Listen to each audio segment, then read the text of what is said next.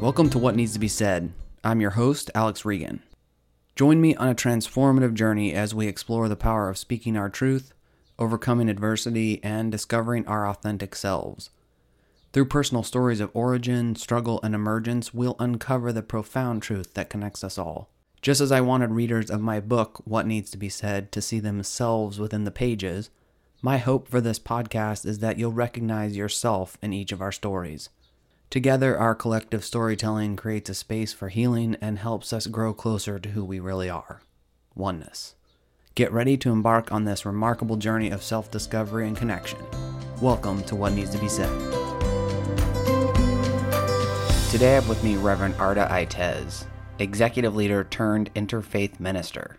She's spent 25 years researching consciousness, philosophy, human behavior, and ancient wisdom traditions. Her personal passions eventually led her to a desire to deepen her life's purpose. She followed her calling and left a high-profile, forward-facing international career in the cosmetics industry to attend seminary in New York City. After graduating, she dedicated her professional life to human rights, working with mission-focused, values-driven institutions in areas that included resource development and civil rights protections for LGBTQIA+ youth, facilitating dialogue on intersectionality and the empowerment of women.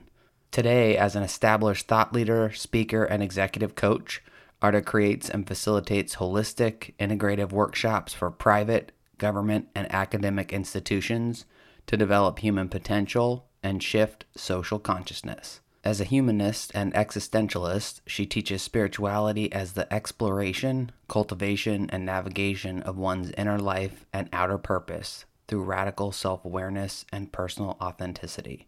Arda has married her passion and expertise as an international businesswoman, master facilitator, spiritual educator, inspirational speaker, writer, and human rights advocate to do what she refers to as the most important work of her life. Now let's get started. Welcome back to What Needs to Be Said. I'm your host, Alex Regan. Today I have with me my friend, Reverend Arda Itez. She's a humanist, existentialist, and a shamanic practitioner, along with an interfaith minister. Welcome, Arda. I'm so excited to have you here with me today. Thanks, Alex. It's so good to be here. Thank you for having me. Definitely. All right, so let's just jump right in. Folks, if you haven't been listening to the podcast, we talk about folks' origin, some struggle that they've gone through, and their emergence from that. And then we talk about what needs to be said. So Arda, jump right in. Tell me a little bit about your background. Tell the listeners some of your origin story and your upbringing. Oh my gosh. Okay, so I'll start from the very beginning. I am Turkish. I was raised in a Muslim family, but I think really Muslim in name only. You know, like it. The only thing that we did with that was particularly Muslim was not eat pork. But if you had asked me when, we were about as secular could get as far as being Muslim was concerned.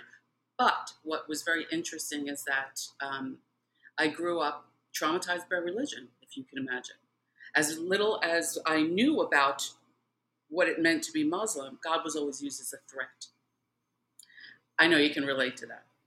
Now, as a child, I was always a seeker, always. By the time I was 10 years old, I had read the Quran, I had read the Bible, and I had read the Torah from cover to cover.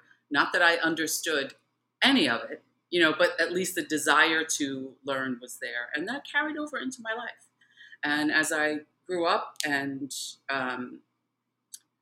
my life was challenging. I grew up first generation in this country.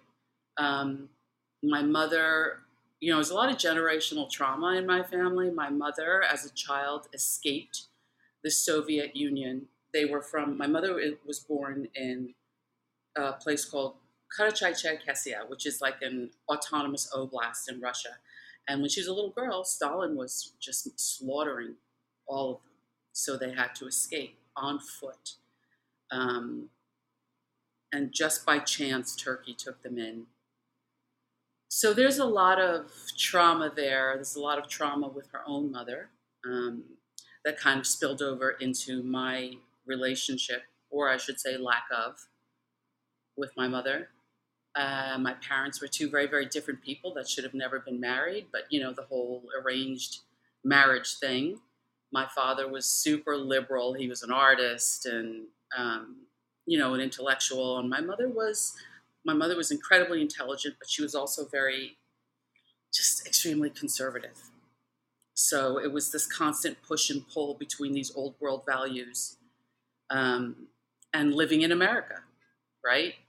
So it was tough. My childhood was tough. And I grew up in a culture where everything was kept quiet. Illness is quiet. You don't talk about it because it's almost shameful in a sense, right? Um, and I find that to be a very common ideology of the older generations. Like they see illness as being shameful. Um, you didn't talk about anything outside of the house, particularly abuse of any kind. Like if you were being abused, and that did not leave the house. So a lot of that carried over into my life as I grew up. And to be honest, I never spoke about anything I endured as a child until I was probably, I think, one spirit. One spirit was the first time I ever addressed anything because just prior to it, I had, and one spirit being our seminary, just prior to going to one spirit, I had, you can only internalize things for so long before you implode. Yeah. And I was in my early 40s and I was reaching that point where I was about to implode. I got married for the wrong reasons to a wonderful guy who suffered a lot because I was emotionally immature. I just was I had zero self-awareness. I hadn't worked through my own trauma and anything that I endured in my life. And that, again, when you have unhealed trauma, you bleed all over everybody around you. So after an unsuccessful marriage and just being completely detached, living outside of myself in a sense, for so many years, in my early 40s, it all came to a head. And for some reason, and not because anybody told me to do it, now everybody talks about automatic writing and that kind of thing, not because anybody told me to do it, because I had no direction, spiritual or otherwise, in my life. I sat down and I started writing my story. I wrote my origin story, and actually seeing it on paper was so revelatory, that it was the beginning of what led me to seminary. And that brought me, seminary is that those years in seminary completely transformed my life. As someone who was a spiritual seeker, I say this to Jose a lot too, our dear friend, Reverend Jose. I always say to him, one spirit, our seminary was like group therapy, honestly, right? Because you had to get your own stuff out of the way before you could be of service in the world. Because how can you be of service if you're constantly being triggered by other people's trauma, right? Yep. So it was Totally. it was a very, very deep dive into myself and to discover who I really was. And it took a few years, but getting through all of that gave me the opportunity to do what I do today. And it's this.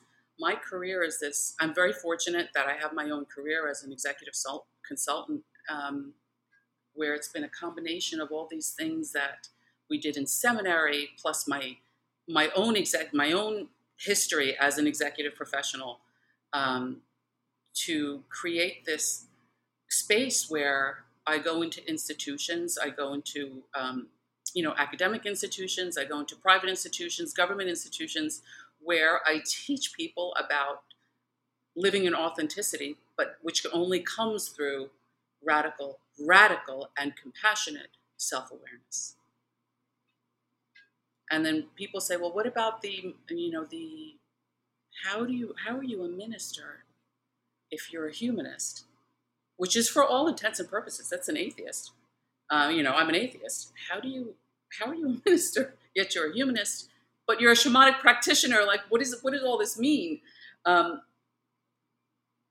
I am a human. I do not believe in a deity of any form, like this humanized version of what people call God. These paintings that you see of God, which are essentially paintings of Zeus, and Santa. Right, right. I don't deify people, or I love religion. I love the parables. I love the stories. I love the idea of Jesus, but I like the idea of Jesus as a human being. I don't believe in Jesus as the son of God. Like that stuff doesn't fly for me. Shamanism is something that is, well, culturally it's relevant to me because, as Turks, we originate from Central Asia, and our first religion was, of course, Tengrism. Tengrism is a shamanic religion. So I am more culturally attached to it as opposed to being religiously or spiritually attached to it. Right? I really, really love my culture. I appreciate my culture. So it's more that than anything else. But I also believe that ritual is very, very important for us. Not for anything outside of ourselves, but for our psyche. You know, everything that I do, everything that I engage in is an extension of myself. It's for my own psyche. It's not because I'm trying to shift anything outside of myself. And it's effective. And that's why when you look at things, even in the most conservative religions, right? In Catholicism and baptism, you look at in Catholicism or Christianity, you look at things like baptism, and you look at confirmation or communion, or even weddings. These things are rituals. They're markers of momentous events, and even birthdays. Look at the tradition of birthdays. We blow out candles on a cake. People don't realize that is ritual. You know, every day is a ritual. Getting up, for me, it's getting up, it's having my coffee, it's sitting down, believe it or not, reading my horoscope, reading a couple passages in whatever book I'm reading, checking my emails. That's a ritual. Ritual grounds us. It's something that makes us feel good. It's continuity in our lives, which is very important. Definitely. And as far as being a minister, I see minister as a verb. To me, to be able to minister to somebody is to hold space. And it's not, and I can hold space for anybody. It doesn't matter what their beliefs are. It doesn't matter their religious tradition, their spirituality. None of that matters. It's just a matter of being present to someone in a time of need. And I can do that for anybody, and I do it happily. If you saw the people that I work with, including my clients, the diversity is just astounding. You want to talk about people on the opposite ends of the spectrum. So it's also something that gets easier, I think, with age. When we're younger, we tend to be a little bit more, oh, I can't relate to them, or I can't, it's as you get older, you really manage to see what life is about. Definitely. And it changes the way you move through the world. It certainly changed, Definitely. the way I move through the world. Yeah, for sure. That's all beautiful. Thank you for sharing that. Will you tell me kind of who really shaped your early life? Like, were there any big influences, whether it was your parents directly or family members or other people in the community? Like, was there any specific person? No, it shaped my life in a positive way. Is that what you mean? Yeah, it could be negative though too, I suppose. Yeah, I whatever. never had any sort of positive influence in my life. I grew up believing that I was a burden. Well, I was told I was a burden. You know what I mean? So my existence was, I was the bane of my mother's existence. So when you don't have that grounding, it really kind of sets the tone for the rest of your life. And I didn't have any. It's interesting because as my parents were my mother especially was very, she adhered to the customs of her culture, which were so strict. I can't even say it's religion. It wasn't even founded in religion. It was these cultural norms at that time, that she still carried over into the United States, into, when I was born, the 1970s, 80s, 90s. Like even when I got, at the time that I got, started seeing my now ex-husband, like she still had this old world ideology that just, so I did not have anybody that I could turn to. I could remember, everything had to be kept quiet. Nothing was taken out of the house. I didn't have anybody that I could talk to. I didn't have anybody that I could confide in. I didn't have anybody to look up to. My mother's own siblings have no idea. of what I endured in the house. And they wouldn't believe it anyway, because, that's another story in itself. But um, no, I really grew up kind of, in hindsight, floundering, really, really floundering. And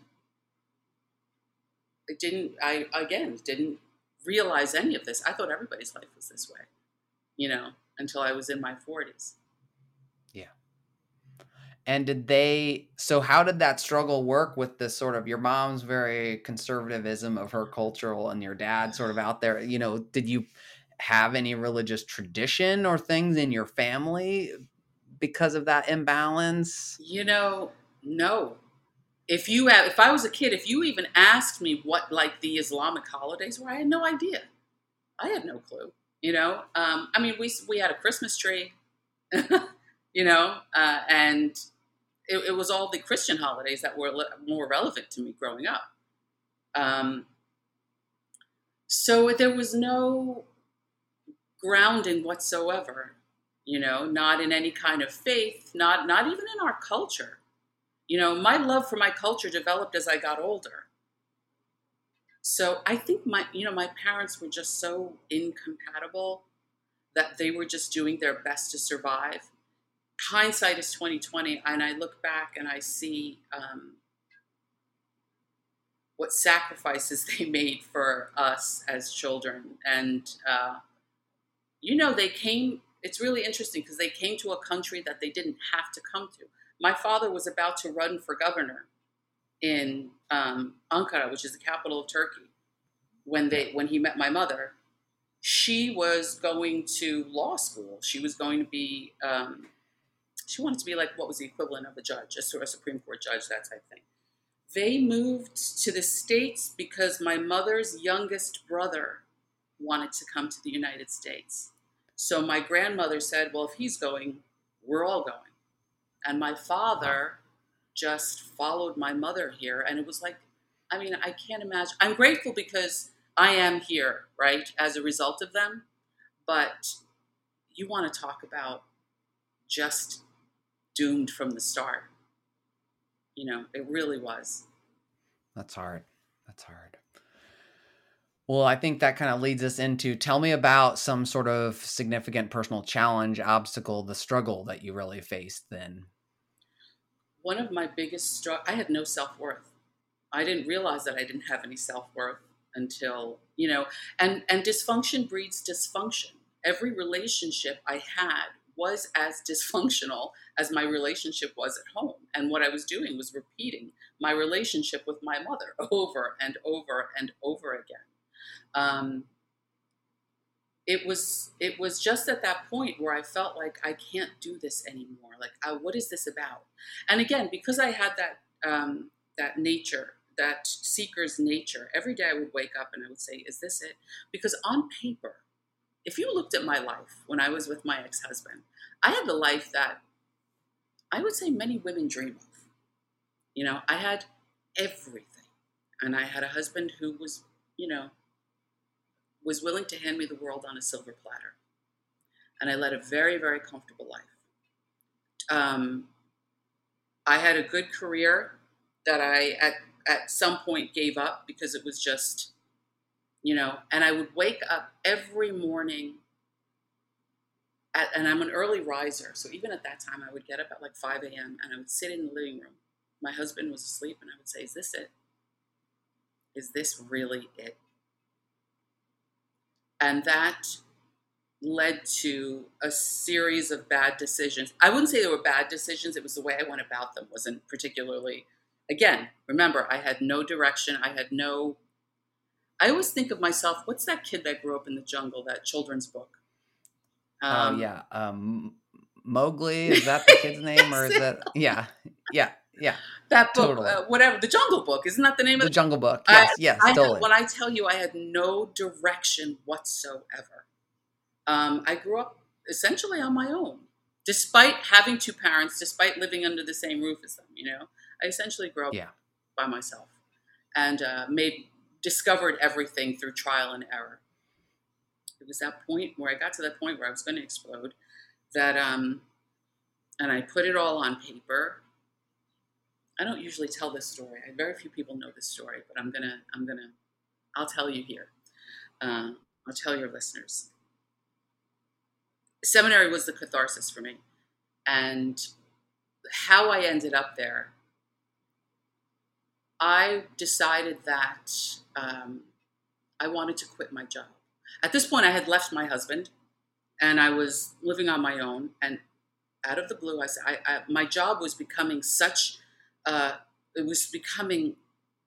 I was starting to develop such a contentious feeling towards it because it wasn't what I wanted to do. Like I just felt like, oh, there's more, there's more, there's more. And at the time, it was a really, again, I seemed to have the dream job. I was traveling all over. I was in the beauty industry. So, I was the director of education, artistic director for this cosmetic company. So I was traveling the world and, doing shows, doing education. It was just a life, again, that seemed very, very glamorous and a lot of people would have enjoyed, but it just wasn't right for me. And every day I kept saying, is this it? Is this it? I thought once I left my husband, the is this it was going to end. It didn't. It didn't end. So I just got it in my head. I said, I'm going to quit my job. Now, mind you, I had nothing else to fall back on. Absolutely nothing. I didn't know where I was going to, and I said, you know what? I'm going to quit my job. And I said, my mother had passed away at this point. And I said directly to my mother, and I never did this. I said out loud, I said, you know what, Ma, I have never asked you for anything in life or in death. I said, nor have you ever done anything for me. I said, so I'm asking you right now, I want to sign a clear sign as to whether I should quit my job. I said, no qualms about it. I need to know. Forgot that I even asked the question. Went about my day. I went outside. I was walking my dog in the park across the street. Same park, same walk, same route that I've been doing for years. All of a sudden, I'm walking. I look down, and on the ground, at my feet, I see a little green apple, a little green crab apple.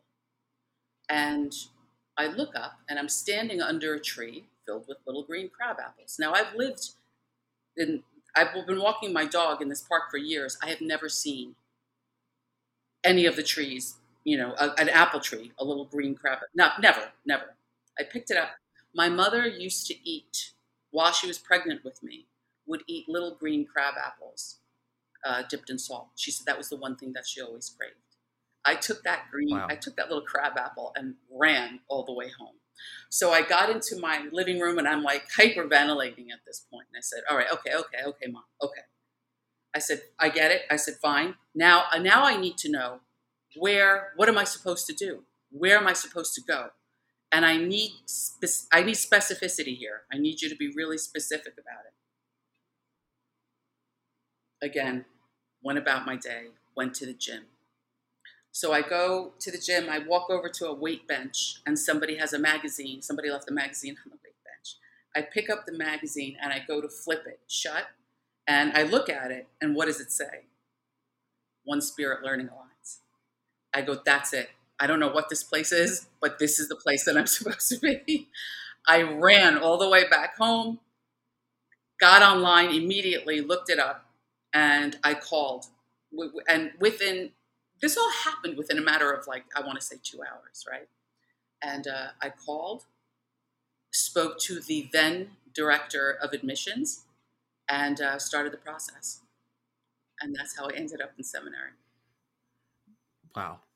I mean, what a story. You couldn't make that up. You were the best writer in the world. People be like, nah, that's made up. That's spectacular. It sounds crazy. It sounds, honestly, it sounds crazy, but that's really how it happened. And I almost walked out on the first day of seminary. Interesting.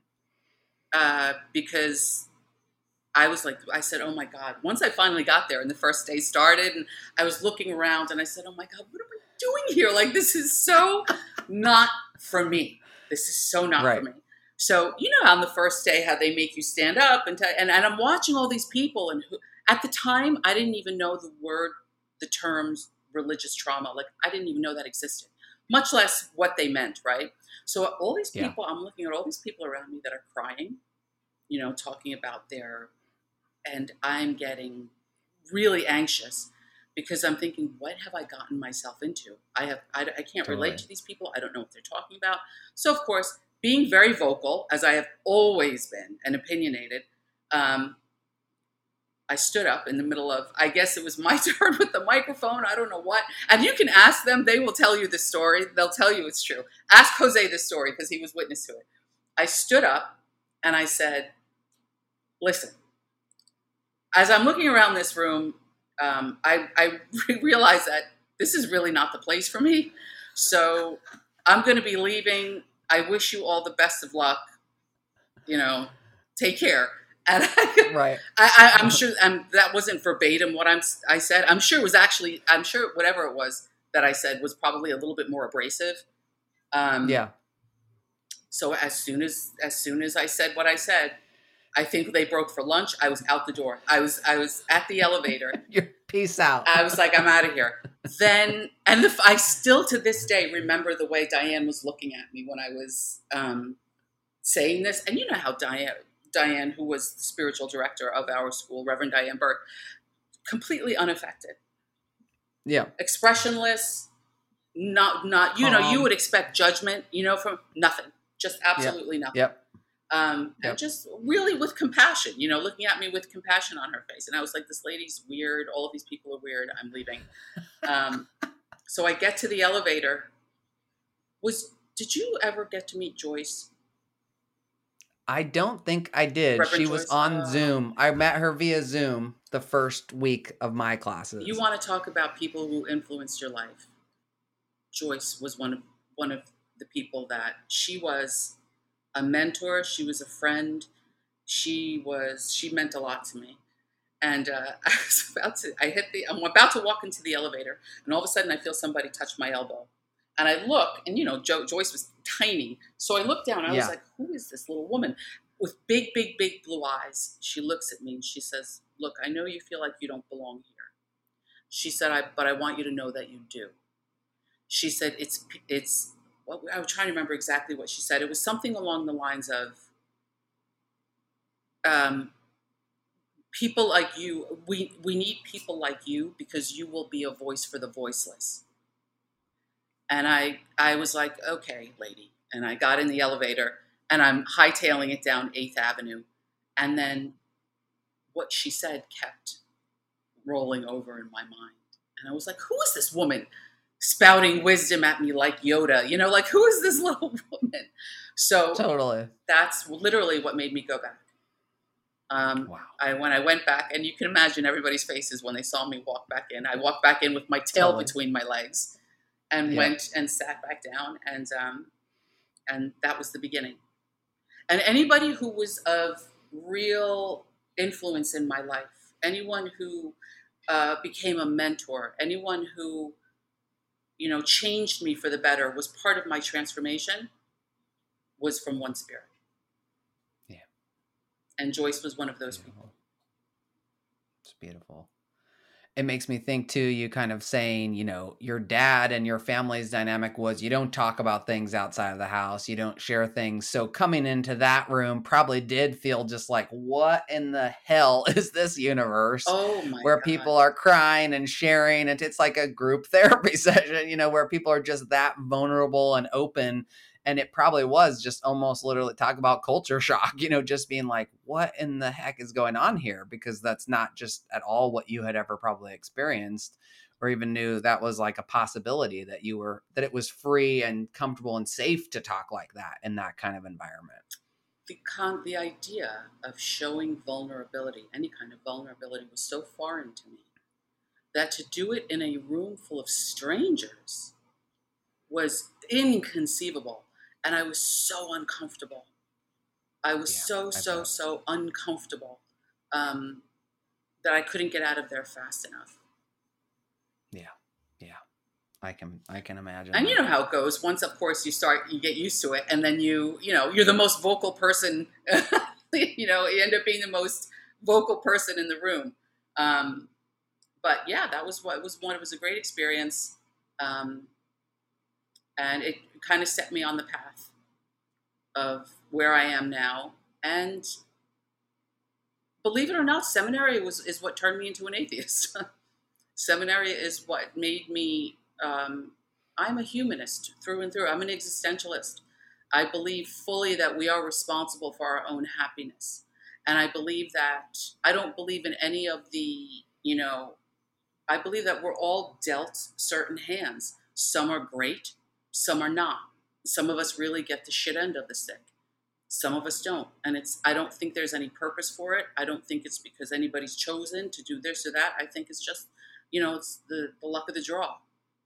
And what we make of it, if we're lucky enough to have the resources to be able to pull ourselves out of it, not everybody does. So I don't like to engage in any of this spiritual bypassing that I see so much of. And it's not just in Christian communities, like these too blessed to be stressed people. It's not even, it's not just that. There's a lot of people that are more into nature spirituality. A lot of these new age practitioners that have that same type of ideology. And I find it infuriating, personally, because it really diminishes the experience of people who are suffering. Totally. So yeah, I'm a humanist through and through. Definitely. Like that toxic positivity where it's just like, look on the bright side of everything and all of that. And it's just like, I'll slap you. Yeah. That toxic positivity, that pull yourself up by the bootstraps bullshit is, I shouldn't swear, I'm sorry, especially. No, we're good. Okay. Don't worry. I just checked the little box that says explicit and we're all good. I find that type of mentality absolutely infuriating. It's what I like to call the spirituality of privilege. It's the me spirituality. It's all about manifesting and, that kind of stuff. It just, don't even get me started on that kind of stuff because it infuriates me. Spirituality, as I see it, the way I define spirituality is the cultivation of your inner life. Well, people say to me, how can you be spiritual if you're an atheist or a humanist? Because to me, spirituality is the cultivation of our inner life. And everybody wants meaning. Everybody wants to lead a life of meaning. So spirituality is cultivating what that means to you. What does it mean to lead a meaningful life? How do you navigate your inner world? That is spirituality. And how you navigate your inner world is going to determine how you interact with the world around you. So spirituality, it begins with the reflection of the self.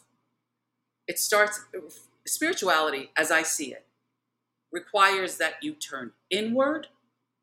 And then, when you've done what needs to be done there, you turn outward and you bring it out into the world.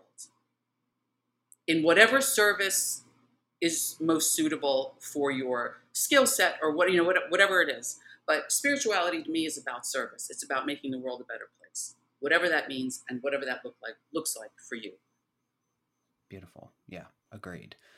What did you learn about yourself during seminary and during this process of coming through that space where you didn't even really know in a way who you were? It was all coming to a head. It was all about to explode. Then you step into this place where everybody's so emotive and sharing their feelings and their emotions and all of that stuff, coming through onto the other side of that. What did you really learn about yourself? How fucked up I really was, how emotionally damaged, damage is, I don't like the word damage, but how traumatized I actually was. I had no idea how traumatized I was. I had no idea that what I suffered constituted abuse. Even now, even today, I hesitate saying it because there's a part of me that fears it in some sense. You know what I mean? Fears saying it out loud that somebody like on my mother's side of the family will hear it and they'll invalidate it. You know what I mean? But the truth is I was brutalized. I was brutalized as a kid, absolutely brutalized. And the fact that I once had a therapist, and I didn't go to therapy until much later in my life. She said to me, well, what's your choice of how do you deal with it? I can't remember exactly what she said. It was kind of like, what's your medication of choice? I said, what do you mean? And she said, well, do you drink? Do you do drug? I was like, no, no, no. She eventually said, she said, I can't believe that you don't drink, or, you don't have a vice of some sort to help you cope. She said, because your, and she should have never said this to me, but she said, your story is one of the worst I've ever heard. And she said, I can't believe that you're still standing. So to have somebody validate that experience, my experience, that way, it was such an eye opener for me that I said, oh my God, so I'm not crazy. Like, this is really, it's legitimate. And I'm not being crazy. I'm not being overly. One spirit really allowed me to bring that into view, as well as, and one spirit was just the beginning. Like, it's what opened the door for much bigger things. It allowed me to see that how removed I was from myself. I lived outside of myself as a form of, you live outside of yourself as a form of, I was so detached. I was so, that if you asked me how I was feeling, I couldn't give you an honest answer. When I would go to the doctor, and because something was wrong, and they would say, well, where is the pain? I knew there was pain, but I couldn't tell you where it was coming from. Like, I couldn't articulate it. My appendix burst. And they were asking me, I remember the doctor saying, does it hurt here? I was like, I don't know. I was so detached from my physical self. And yet, developing self-awareness is just going through all of that allows me to do what I do today. Because what do? We teach. Teachers teach what they themselves need to learn. And it never stops. It never ends. Because you continue fighting these same battles. You still have these same demons. They don't dissipate. You just learn to deal with them in a different way. And they don't consume you. And you can, and that's what people say when they ask me about healing. Well, when does it get better? I said, nothing ever really gets better. You just learn how to cope with it without it consuming you. It doesn't go away. Your problems don't go away. I wish I could say that they did. They lessen, they become easier to cope with, but they become the foundation from where you develop the skill to help others without bleeding all over them. Totally. And I'd say, back to your therapist asking you, do you have a vice or whatever, what you did was disassociate from it. That's how you survived it. You just separated out, like, your body's over here, you're over here, and these are two different things. And that's how you survived and got through it. And I didn't have the language. I didn't have the language to not only explain that to her, I was probably afraid to tell her. Because that was a time where I couldn't even be fully honest. Totally. And I'm sure you understand. Definitely. I mean, I've definitely, the whole approach of mind, your head, doing the psychology, doing that work, doing therapy, spiritual stuff, and then the body stuff. The body has always been the hardest part for me. Like, I've been, I started in therapy in college, somehow just realizing I need help from someone else who could talk about this and give me ideas or whatever. I started spiritual work in my late 20s, early 30s. But the body part, I mean, I think being trans doesn't help that.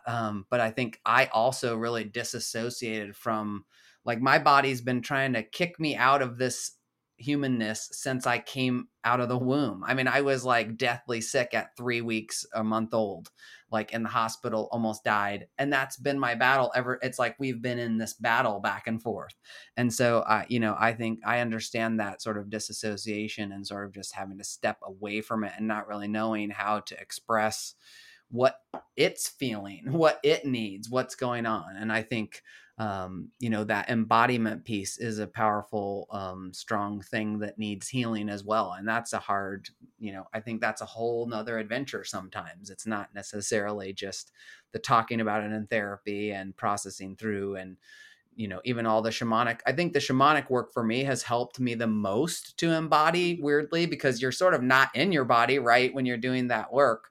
But in a way that's helped me to like reclaim parts of myself and to like get more in touch with myself and my body. And that's probably the most predominant work I do is, okay, what do I need to integrate now? Guides, show me what to integrate today. How can I like become, more fully in myself and in this body and in this place and all of that stuff. So I definitely relate.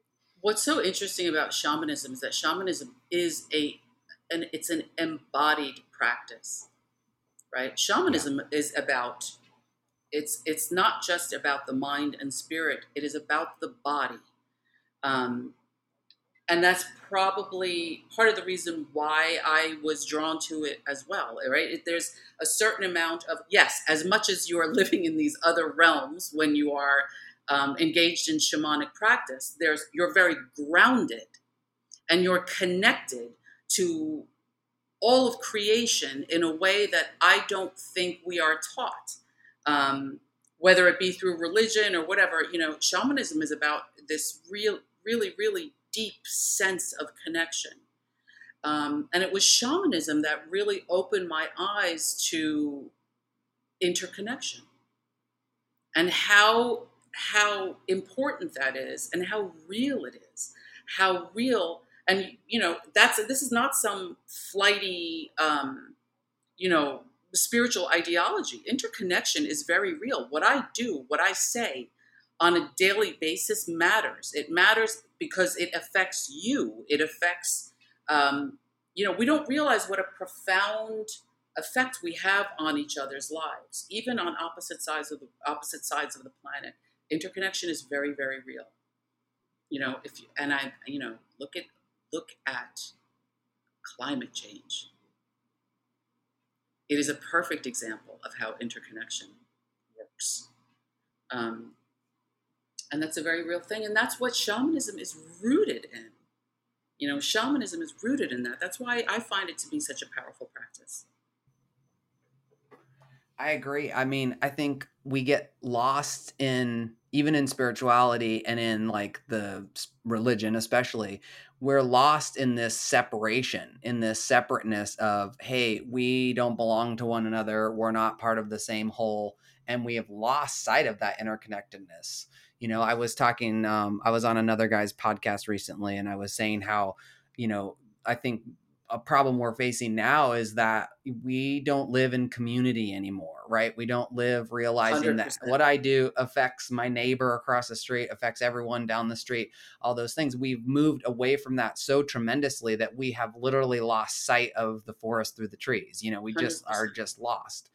And we just are like on our phones in this world. We're not even engaging. I go to a restaurant and see people, they're not even talking to each other. They're just on their phones looking at other things. We're so disconnected from that interconnectedness. And I agree. Like the shamanism for me is this part that brought me home to myself, that really like helped me find these ways to go back in time in a way to those younger 100%. versions of myself and heal things and say things to that self that certainly the parents and the adults in the situation never could have said, and basically the opposite even of what they were actually saying in those situations. And I just think it's just such a powerful tool, because of that lack of interconnection that we have, that we just think we're just these separate, we're in silos Yes. constantly, Well, you have to and remember, Alex, we live in a country that promotes rugged individualism. yep. Yep. We live in a And it's society. finally bitten us in the ass. Yeah, yes, it has. We live in a country that promotes rugged individualism. Um, and we are suffering the repercussions of that. Yeah. And so's the whole globe because of that. Absolutely. Not just the planet, but all of the people, the animals, everything. Because we are, whether we like it or not, we are a leader at the forefront of what's happening in the world. And we set an example that says, hey, everybody, just do what we're doing. And this whole idea is just, I, it's hard for me because I think going back to what you said, everything really starts with an inside job. There's a lot of, I think even a lot of religion tends to get very out of themselves oriented. Like, what can we do out in the world? We should be, on one end of the spectrum, it could be evangelizing and converting people to our religion. On the other end, it could be doing good deeds, helping the poor, helping the sick, but it's always this external thing. And again, if we don't do that internal work, it's like everything we do out there ends up sort of being a little bit vacant and a little bit in vain because we're not healing that part of ourselves. And I think that's, for me, I think that's some of the most powerful work that I've done is, again, going back to the shamanism and even seminary as well. It led me back inside the sort of halls of this, and into these like hallowed halls, and helped me find a way for this to become holy ground. Because this has never been holy ground, Of course. in my life. And I'm sure you felt like that too. If people were like, you're kind of the vein of our existence, you probably didn't feel like what you were in was holy ground either. And, Not at all. and that's powerful to come to that place and finally be able to see yourself as holy ground. Mm-hmm. So tell me how you have emerged out of sort of that struggle, out of the lack of authenticity, out of the sort of pushing away who you were and who your family was in a way, and the sharing, being open, because I see you and who I know today is a different person, who is so much more open and big hearted and wants to give and share. I mean, what you're doing and your work in the world is about helping people to also find that authenticity, that you took all of those years to find yourself. So tell me how you emerged from that. How did I emerge from that? Or are you asking how did I get into doing what it is that I do now? Or both that and also your own personal, emerging out of that struggle. And maybe it's that we're always emerging, right? We're always in that constant evolution and flow, as you it's said. I'm in the process of doing this training. There's a training I'm facilitating for a particular institution, and it's personal and professional development. I've done it for different people. This particular institution that I'm doing it for, I just said to them, I was talking about values and how if you're not, you're either moving towards or you're moving away from your values. And if your values are static, there is a problem. Because we change on a daily basis. Every day we're growing, we're constantly changing, or at least we should be. And I always say if your spirituality is the same as it was when you started your journey, you are doing something wrong. And I look at these people that have been members of the same church, or, not that there's anything wrong with that, but you know where I'm going with this. When you look at people who have, if you think the same way about spirituality that you did when you first started learning about it or maybe questioning it, then something's wrong. Because That's the problem. Right, there has to be an evolution. Is there anything wrong with Christianity? Not Christianity per se. It is the way Christianity is practiced and perceived. Same thing with any other organized religion, right? You have to, like Ram Dass always, he said that he has a great book, Polishing the Heart. It's one of my favorite books. Every religion should point you in that direction, right? To polish your heart, like I said, then turn it outward. I have evolved so much. Like if you spoke to me the day after I graduated seminary, I am a completely different person from whoever that person was on that day back in, what year did I graduate? 2016? I can't remember. Entirely different because every day there's an evolution. And I will continue to evolve until the day I die. And I see as I'm evolving every day, my work is changing. The work that I'm doing in the world is changing, and it's just getting better. Because every day I am becoming more and more and more authentic. And I've worked with so many different types of people. You remember there's a period that I was working strictly with LGBTQIA plus youth. Yep. That has affected my journey in a really profound way. Because now I've lived this 2-3 years, however many years it was that I was working with these kids that have experienced things that I could never give personal voice to, right? So as you do all these things and you move through the world and you see what people need, and it doesn't matter who they are. People need compassion. People need understanding. People don't need your judgment. They don't need your opinion. They don't need your advice. People need compassion. And there's so much more of that in my work. It's not about telling people who they should be. It's allowing them to be. And anything or any religion, any ideology that's telling you who you are supposed to be is garbage. It should allow you to be whoever it is that you are, right? So as I'm becoming more authentic, I'm bringing more authenticity into my work, and it just changes every day. It changes more and more, and it's just from lived experience. It's true that with age comes wisdom, right? And my lived experience is what is bringing me every day further and further into this, into this space that I love so much. Beautifully said. Well, in your line of work, in your area of expertise, what else would you say needs to be said? That I cannot stress enough how important it is for people to step into their authenticity, whatever that means, whoever you are, wherever you are. And I understand, and this is something I think is really important to say. I understand that some of us may be at a place where you cannot step into your authenticity because it is dangerous for you. Make the plans, make the preparations. If it means you're financially dependent on somebody in a situation and you can't be your authentic self, get yourself into a space. Put the work in to get yourself into a place where you can be authentic, right? I cannot stress the importance of this. What the world needs is people to live authentically, because pretending to be living as something or someone that you are not is not only are you harming yourself, you're harming the world, or you're bringing harm to the world around you. And I know that sounds crazy, but I cannot tell you. I don't think truer words have ever been spoken. Personal authenticity is the most important thing, along with radical self-awareness.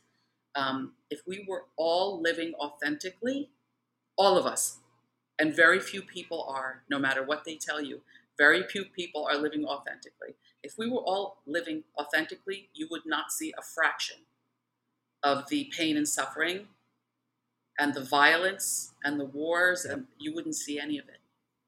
No, there wouldn't be any need for it. None. Yeah. And that's what people don't understand. And that's something that I really believe needs to be said and understood. Beautiful. Thank you. I really appreciate that. Well, as we close out, I like to ask a fun question to kind of end it all. So we've had a serious conversation, and I love to ask, this one's a good one for you. I know you have dogs, so this is a fun one I like to ask. Okay. If you could have a conversation with your pet or pets, and they could actually understand and respond to you, what is the first thing that you would ask them? Oh my gosh. What can I do to bring you more joy? Oh, beautiful. That is right in the heart space. Beautiful. I love that. Well, tell everyone where they can find you if they're looking for you to connect with you. I am on Instagram. I am at, good Lord, I don't even know my own. I don't even know my own. You can give me the handles. Instagram handle. Actually, I'll put them in the show notes. I think it's Arda, ARDA-ZNP. Arda, okay. ZNP. I'm on Instagram. You can check me out there. Also, I'm in the process. I have to create a website. I have a lot of stuff going on. I haven't had an opportunity. I'm also on LinkedIn as well. But I'll be creating a website soon. I'll be facilitating retreats. The first one will be next year in Turkey. That will start in Istanbul and we'll head down to the Turquoise Coast. And it's really about spiritual wellness.